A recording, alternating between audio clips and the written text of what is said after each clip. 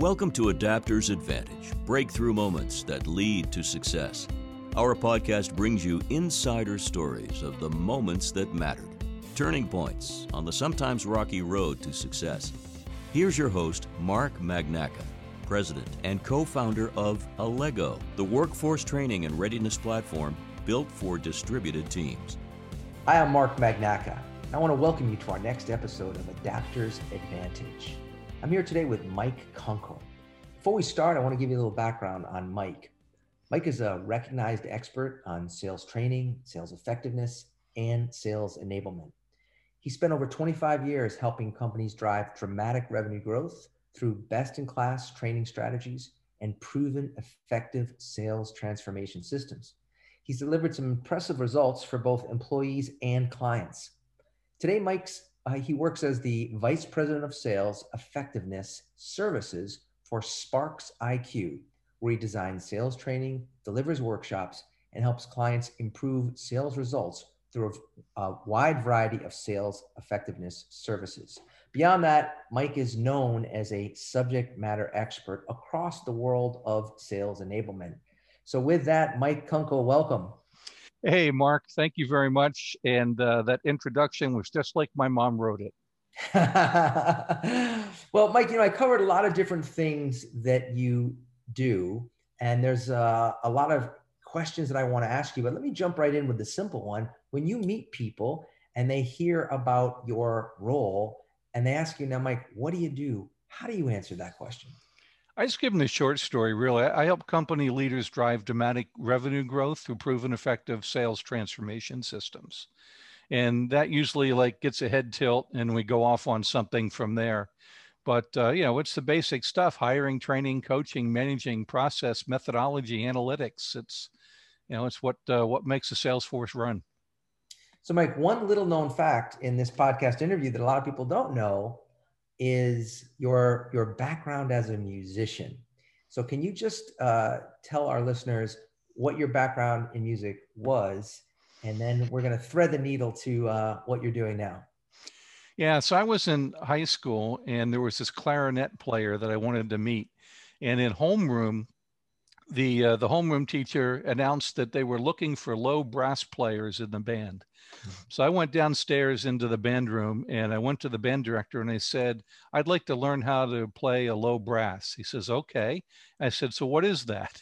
And he gives me a list. I said, which one is easiest to learn how to play? And he lies through his teeth because this is what he needs. We laughed about this years later, but he lies through his teeth and he says trombone.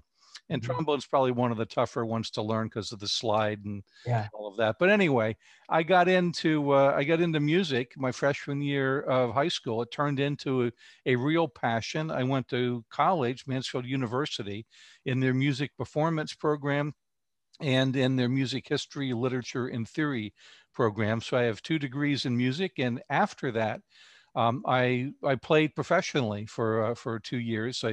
And landed in a band that was playing at the Grand Hotel on Mackinac Island. So it was, it turned out, Mark, not to be the long-term career path for me, living out of the back of my Nissan hatchback, and traveling with the band. But I learned so many things that transferred into the world of business. Right. So I the practice, the rehearsing, drilling. When I was in music, I was recording myself all the time and listening back and trying to develop my own ability to self-coach in addition to all the lessons I was taking. And so I got into the sales by accident. I went back home after leaving this gig and deciding I was going to pack up the horns. And I answered an ad in the morning call. And it was for an inside sales position. So the phone rang, I answered, and, I really was horrible. But this owner saw something in me and put his arm around me and put me under his wing and trained and coached me, which first sort of fueled a lifelong passion around training and coaching. But secondly, I bought a VHS recorder, and I was using my cassette recorder at the time from what I did with music. And so I practiced, I drilled, I rehearsed, I role played with people in the office. I did everything I possibly could to apply what I learned in music to my new career. and I got good. And I eventually left that company and worked for a Fortune 25 company. I started back over in sales. I blew the doors off. They made the classic mistake and promoted me to manager, but I had done that in this other company. And so we improved results year over year, 600% that year. I've been told not even to put that on my resume because it sounds so ridiculous. But the company leaders came to me and said, so Mike, you think you could teach other people how to do that? And I had already had a fascination with training and coaching because of my my former mentor and employer. So I had joined the Association for Talent Development, which was back then ASTD. Right. I joined the International Society for Performance Improvement, which was the national society back in those days. I had taken a Dale Carnegie course and became a graduate instructor. I was in Toastmasters trying to learn how to speak without tripping all over myself. And so again, I just threw myself into practice, drilling, and rehearsing. And, a couple months later, I was driving across the country in a U-Haul, moving from Pennsylvania to Illinois to become part of the training organization for household finance. And that was 1991. And that's how the whole thing got kickstarted. And that's the dot connection between music and sales. And it was all about practice, drill, and rehearse. Almost every musician, particularly any professional musician, correct me if I'm wrong on this, is it fair to say that you practice every day, or at least every work day? If you're a professional musician, you don't practice like once a month. No, yeah, you're practicing every single day. At 80 years old or so, there's this story about Pablo Pascal, the phenomenal cellist, and he was quoted as saying, why does he still practice? He said, I think I'm getting better. Yeah. And, so I did, unless I was sick, and sometimes even when I was sick, I practiced every single day for some amount of time, some days more than others. And when I became a performance major, which was actually my sophomore year of college, my schedule was arranged so that I was pretty much either in a class in either history, theory, literature, or composition, or I was in a practice room, or I was practicing with a band that I was part of. And so I was practicing in many cases well into the evening. I was drilling, rehearsing, doing, on trombone, really trying to get in tune, trying to develop speed, trying to develop volume, and to be able to play really quietly. I was taking long pieces and ripping them down to short segments that were difficult, in practicing that segment over and over and over and over until it became easier. There's a dedication to that I wish that I saw more in the sales profession, because we tend to kick people in the seat of the pants and say, go get them, Tiger. Or, we tend to have them practice in front of their customers. And that's just not how you either get to be great and achieve mastery, or it's not how you serve your customers best if we want to be buyer-centric.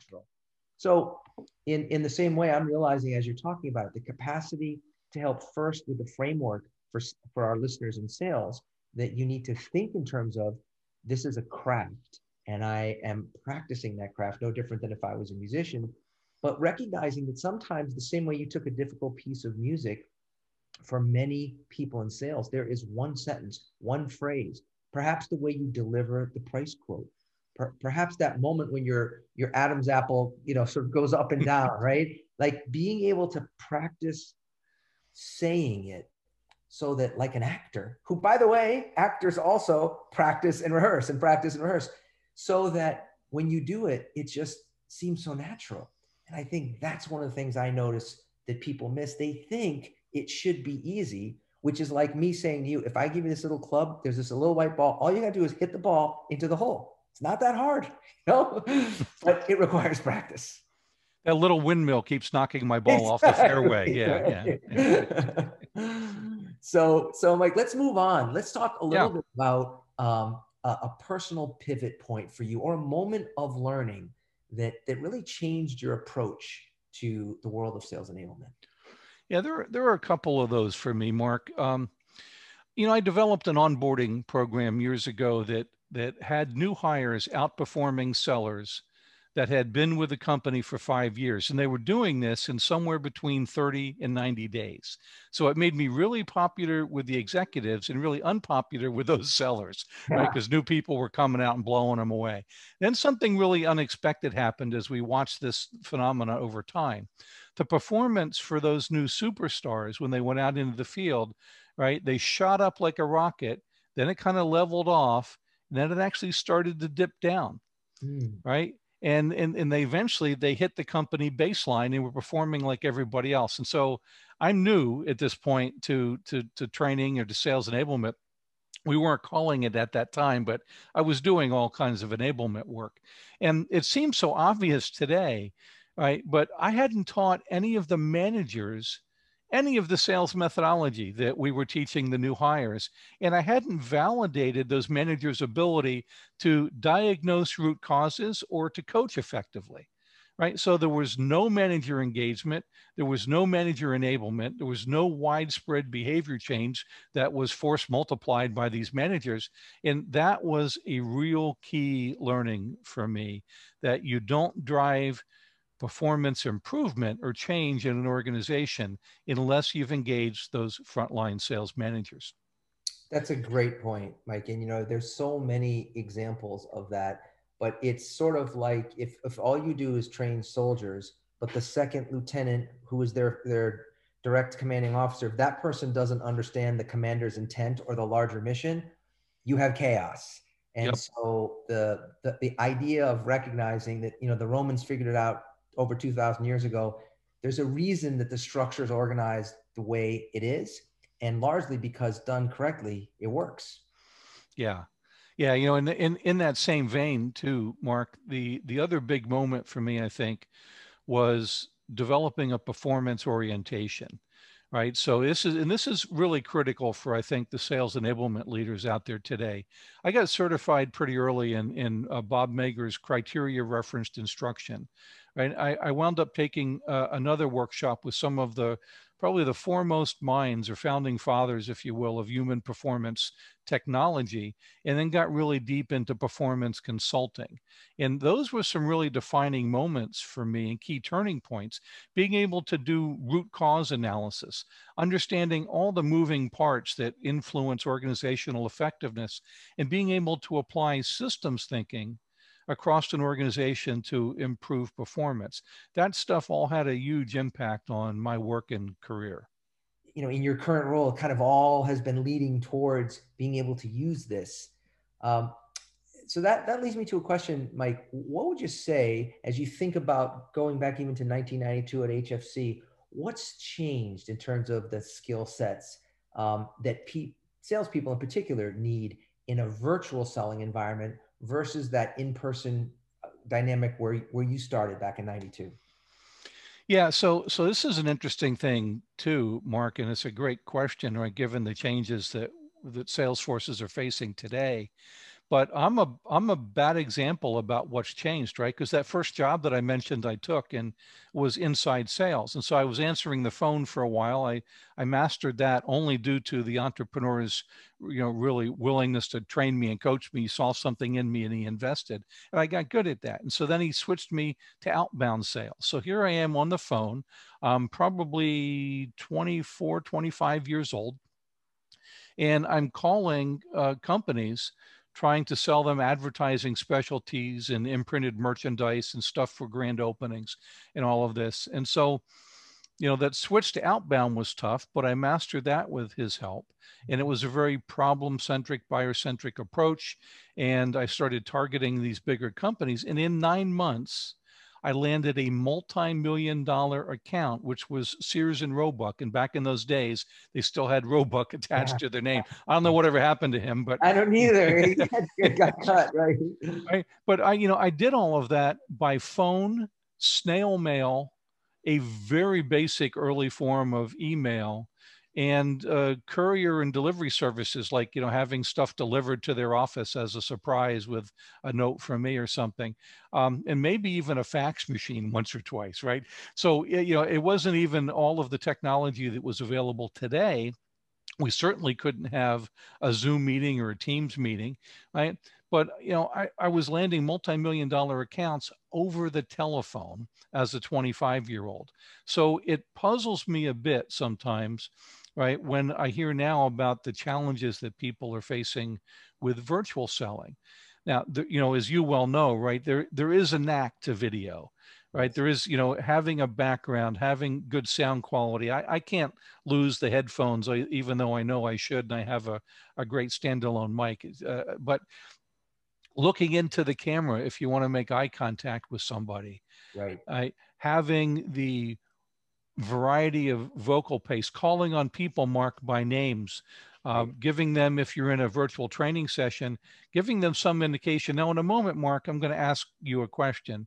We'll start with you, and then we'll probably go to Sarah next. But before we do that, right? Right. And so now you're like kind of sitting up straight, right? Or Totally.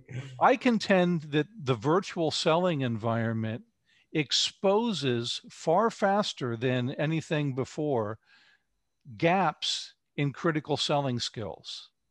Reps aren't doing enough sales call planning. We're not really orchestrating meetings effectively wherever they're run, right? We're not setting them up with clear agendas that will meet both either your objective or your backup objective, which you'd better have in case you can't meet your objective, or won't meet your buyer's objectives or their buying process decision criteria to be able to feel comfortable moving forward to the next stage with you. The salesperson, if they bring anybody else into the meeting, like an executive, to line up with an executive on the other side, they defer to that executive rather than being the orchestra conductor, right, that is really leading this whole meeting. Whether they're speaking or not, they're the one who's facilitating it, leading it like an orchestra conductor.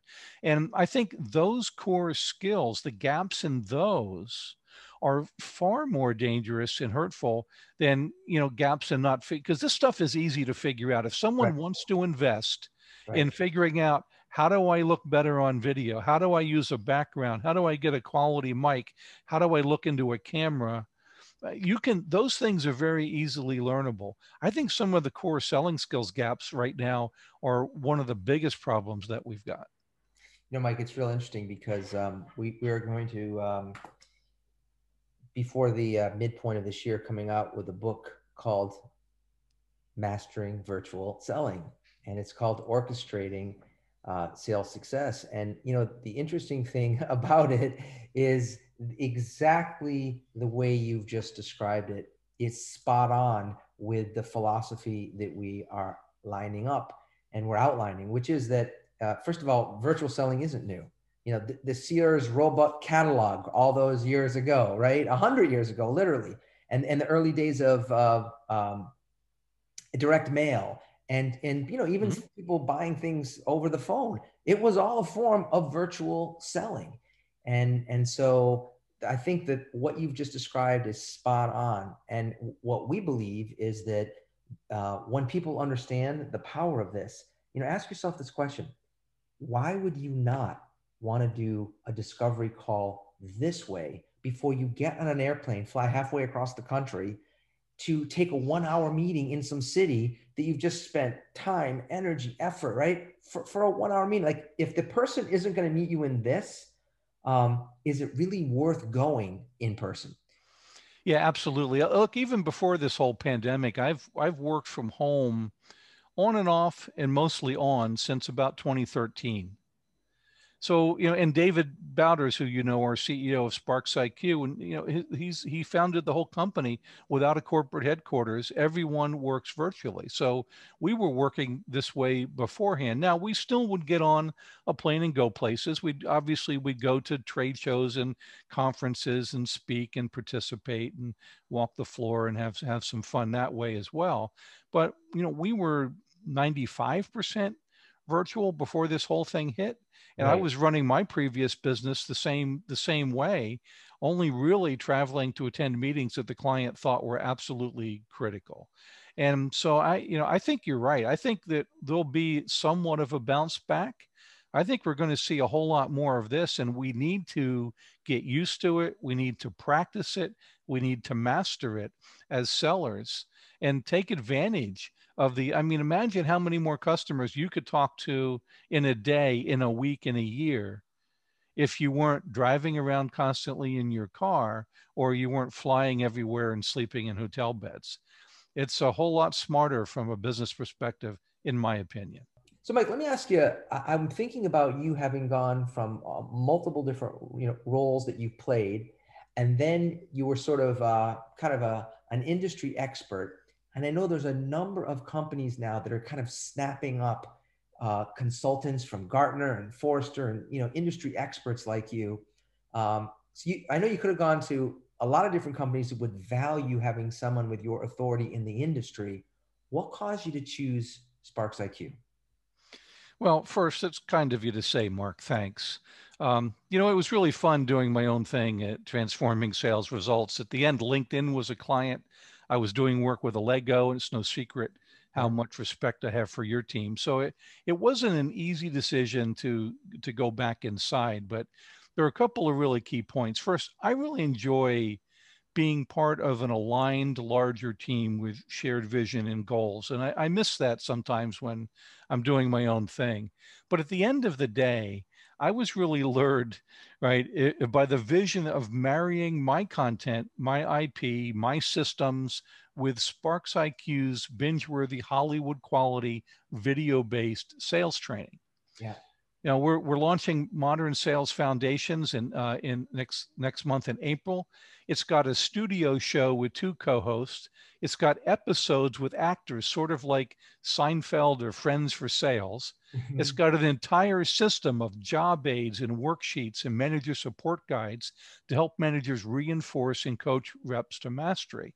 Now, MSF is a buyer-centric, value-focused, outcome-oriented sales methodology, and it was all built from what top producers do, right? Their practices that absolutely get results. And now it's being delivered in just about the coolest way I could possibly imagine. And that's really what made me join forces with Sparks IQ. So before we move off of it, Mike, do you also have a book coming out as well this year? Is that on the agenda?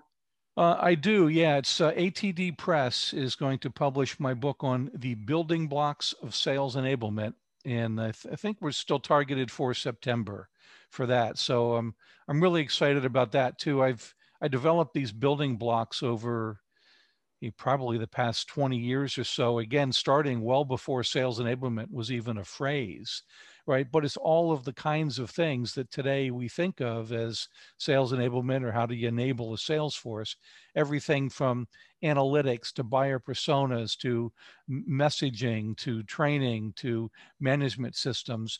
And if you look at the building blocks framework, if you get all those things in place and you get to a formal maturity model of sales enablement, you can absolutely impact win rates and quota attainment. One other question, Mike, before we wrap up here, to sort of summarize everything that we've talked about, based on your experience, what do you think is the most important skill that a new employee should learn or improve today? Most important. So I'll do better than I'll give you a couple, right? Sort of my top ones in general, and then even 2 more for sales pros, right? Because I talk about these all the time. Speaking generally, I think it's a toss-up between critical thinking, prioritization skills, and business acumen. Okay. All of those, I think, I see as really being sorely missing.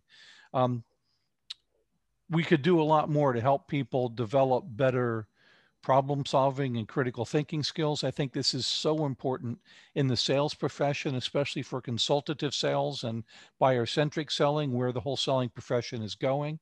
And then, being able to prioritize and target and focus, and general business acumen would be my top 3 there. For sales, though, I would say, Mark, it's the ability to do deep consultative discovery with root cause analysis. I see that as being something that happens early in the sales process, that if you get that right, you could make a ton of mistakes going forward and Yeah. still get to a win in the end. If you truly understand the customer, their perspective, their world, their problems, their pains, their opportunities, their current state, desired future state, what are the impacts and outcomes they're looking for, get that right, and a lot of magic starts to happen. And the other thing I think is so critical right now, and it's surprising because this topic has been talked about for more than 50 years, but our knowing doing gap is just massive. And that's making a full shift to being completely buyer centric and having a buyer centric mindset and behaviors. And we still talk about things like, I need to overcome these objections. Think about that for a second, Right. right? That is like one of the most combative things I could imagine. It Why is. not, why not just help buyers resolve their concerns? Yeah. Right. Yeah. And so I think making this shift, the way that we think, the way that we act, the way that we talk. Sometimes I ask senior sales training leaders, imagine that your sales training materials have just accidentally fell into the hands of your top 5 customers. Yes. Think for a second. Are you mortified or are you proud? That's a great question, Mike. That is a great question. And I don't have to tell you, you sort of go back to like the script from the old school timeshare salespeople, just to use a dramatic example, right? And Yep. and that's no question. There would be a mortification of, oh boy, we've just let the cat out of the bag.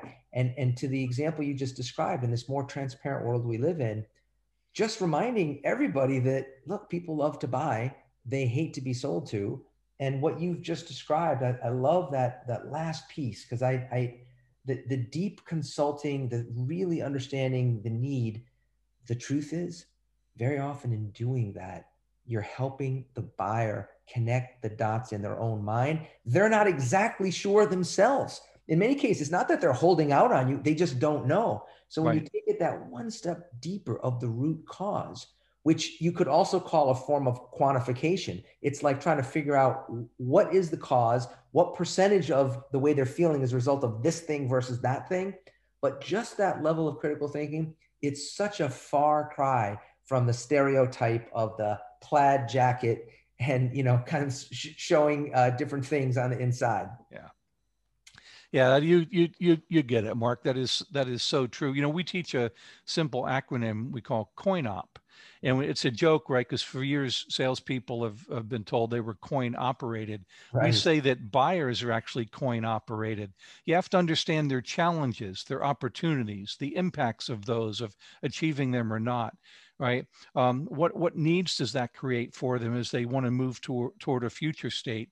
What are the outcomes they're looking for, and how would they prioritize those needs and outcomes? If you can get COIN-OP and understand that about your buyers, it tells you so much about what's going on. And actually, our CEO uses COIN-OP in discovery, and he was talking to a fellow CEO at one point, went through several meetings, not a 30-minute, not an hour, several meetings really digging into this stuff, at the end of which this other CEO thanked him for guiding him through that process to be able to truly understand their own situation. Now, how often have you had a buyer do that, right? But I've actually had that happen multiple times when you truly get into deep discovery and you're doing it from understanding versus just trying to find the first opening to pitch your product. It's so interesting, Mike, as you say that, as we wrap up here, I remember watching this Story of Sales, this Salesforce.com show. Yeah. And as you sort of unpack the history of a lot of modern sales training, you realize much of it derived from the Xerox professional selling skills program. Yeah. And the thing that was so remarkable about those people at Xerox back then was they did exactly what you just described, because they were selling this machine that nobody understood why they even needed one. But it wasn't until they really did the buyer-centric discovery that they were able to make a case of why this was so compelling.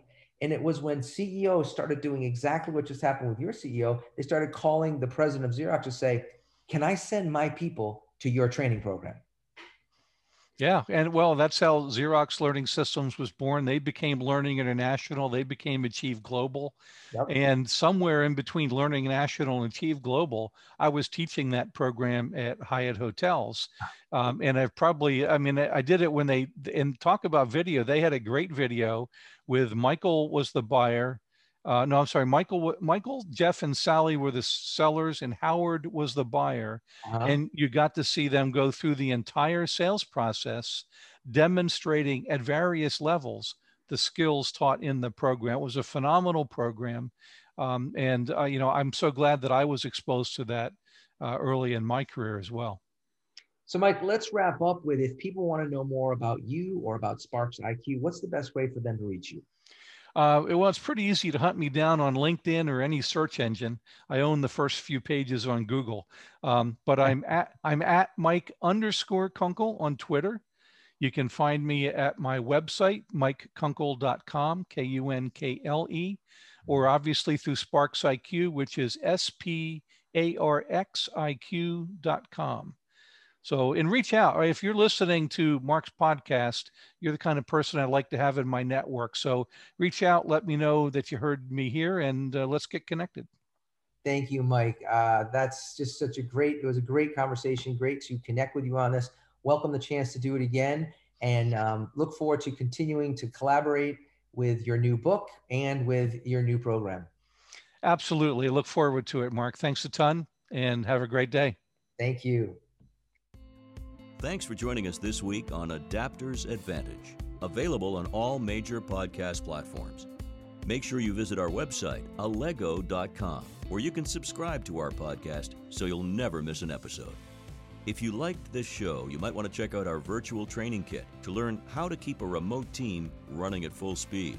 Go to allego.com/virtual to download your kit today. Be sure to tune in for our next episode. And don't forget, one new idea can change your life.